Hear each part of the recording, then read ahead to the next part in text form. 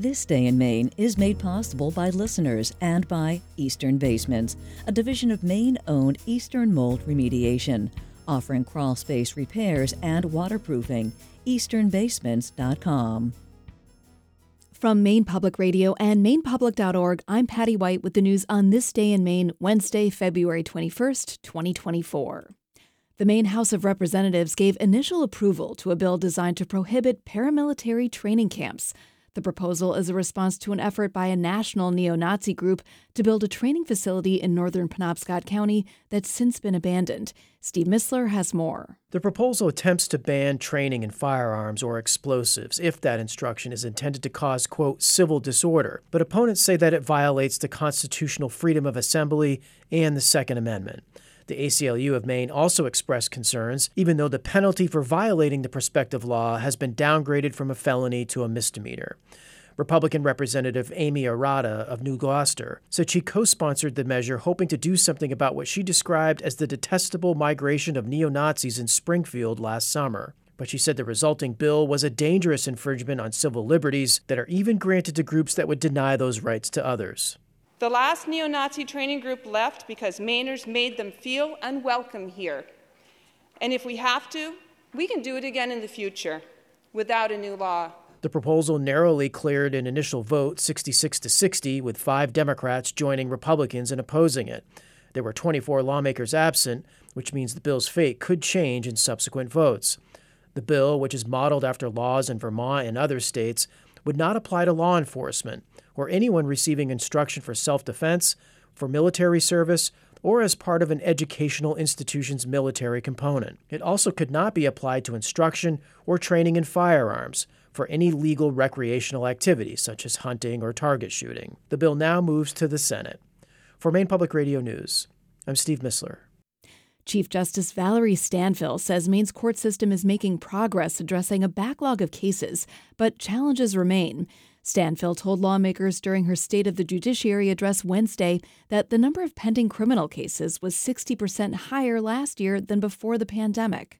We're down now to only about 40 to 45% more than before the pandemic. Still a lot, but that's a pretty significant decrease. We've been able to chip away at the number of cases pending. On the other hand, the average length of time that family cases stay on the docket is increasing, but Stanfill says she hopes the recent addition of more district court judges will help address the problem.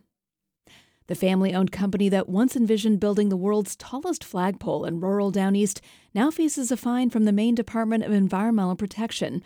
Nicole Grisco reports. The Maine DEP says Worcester Holdings violated site and erosion control laws when it stripped about 7 wooded acres and built a development of 52 cabins, parking areas, and a restaurant, without applying for and securing the proper permits. The department detailed the violations in a proposed consent agreement with Worcester Holdings. Under the agreement, the company would pay a $250,000 fine and submit an after-the-fact permit application for the development. The DEP first inspected the Columbia Falls property in 2022 and found that the cabins had been built without seeking approval. The DEP notified the company about the violations, but a year later, the department observed a sign advertising that the cabins were still in operation and raised the issue with Maine's Attorney General. The company periodically used the cabins as worker housing and began renting them out seasonally 2 years ago.